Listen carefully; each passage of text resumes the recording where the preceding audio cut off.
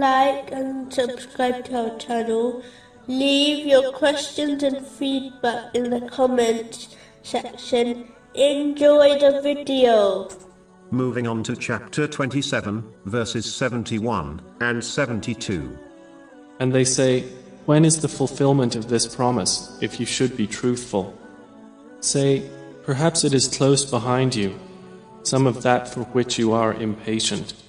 The fact that Allah, the Exalted, always keeps His promises, creates both fear and hope in His mercy. Every threat given in the divine teachings against those who disobey Allah, the Exalted, will be acted upon, and there will be no escape from it. Similarly, the glad tidings given to those who sincerely obey Allah, the Exalted, by fulfilling His commands, refraining from His prohibitions, and being patient with destiny, according to the traditions of the Holy Prophet Muhammad, peace and blessings be upon him, will be fulfilled. Therefore, a Muslim should use this fear of Allah, the Exalted, and hope in His mercy, in order to encourage themselves to performing righteous deeds, and refraining from sins. A Muslim should not adopt wishful thinking, thereby failing to obey Allah, the Exalted, while believing these promises will not be fulfilled. They are in fact inevitable, so a Muslim must strive today,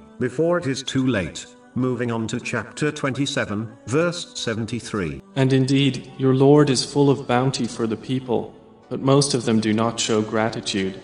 A favor should always be repaid, even though the divine guidance cannot be fully repaid, as the very gratitude one would show is inspired by Allah, the Exalted. Nonetheless, it is important for Muslims to sincerely learn and act on the two sources of divine guidance, which involves fulfilling the commands of Allah, the Exalted, refraining from His prohibitions, and being patient with destiny, according to the traditions of the Holy Prophet Muhammad, peace and blessings be upon him. In addition, they must fulfill the other aspects of true gratitude to Allah, the Exalted, which includes showing it internally, by acknowledging the blessing comes from Allah, the Exalted, through the tongue, by praising Him, and through actions, by using them correctly, according to the teachings of Islam. This will lead to the increase in blessings. Chapter 14, verse 7.